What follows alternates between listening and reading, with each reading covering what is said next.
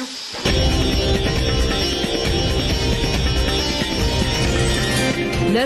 FM News with SUDISHA Naidu.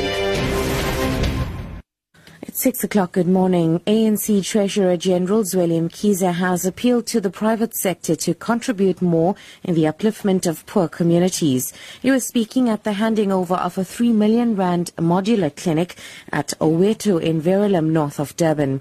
The clinic was donated by an Indian-based pharmaceutical company, SUDISHA. Mkhize elaborates.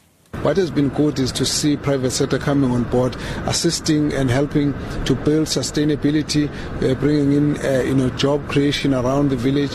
And of late we have seen a new facility being created by the SUDISHA company, and this is a very good contribution. I want to urge all private sector investors to be able to look at what they can do to contribute to the better health of community. It improves life expectancy, and in this case, therefore, we want to congratulate SUDISHA for doing that, and we hope that it gives an example to other private sector investors in the country.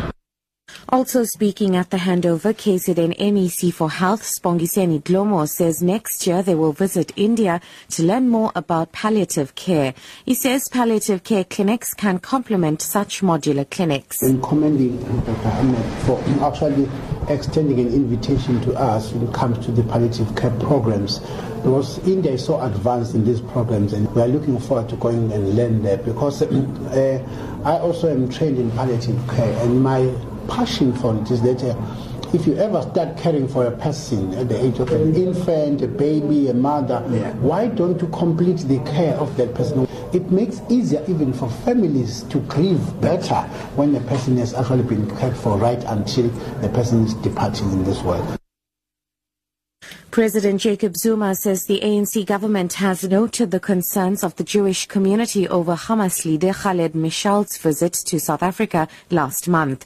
He was addressing the South African Jewish Board of Deputies National Conference in Johannesburg. Meshaal had met with Zuma and the ANC's top six as the party hosted a dinner in his honor. Zuma says South Africa remains committed to bringing Israelis and Palestinians together to find lasting peace in the Middle East. What concerned the Jewish community was the manner in which Hamas was received. And we have noted this, that it did concern you, that he was given a treatment that you felt did not necessarily help the situation. So we have noted that. And unfortunately, we had not interacted with the Jewish community before as we were moving on this matter. I just thought I should say here that we now are aware of that.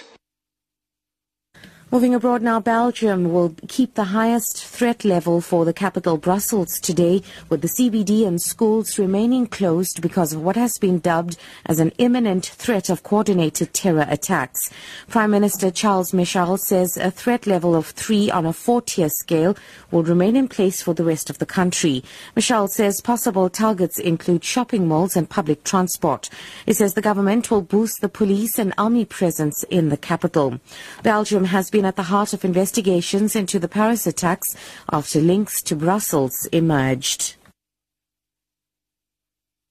And finally, Deputy Minister of Public Works Jeremy Cronin has blamed the EFF and the Pan-Africanist student movement of Azania for the looting and disruption of exams at the University of the Western Cape. He's labelled them a minority of externally funded anarchists who are seeking to use students for their own agenda. Cronin was speaking in his capacity as SACP Deputy General Secretary at a media briefing at the party's Central Committee meeting in Benoni on the East Rand. He says the destruction of university property and criminal actions are not the work of those who genuinely seek to transform tertiary institutions.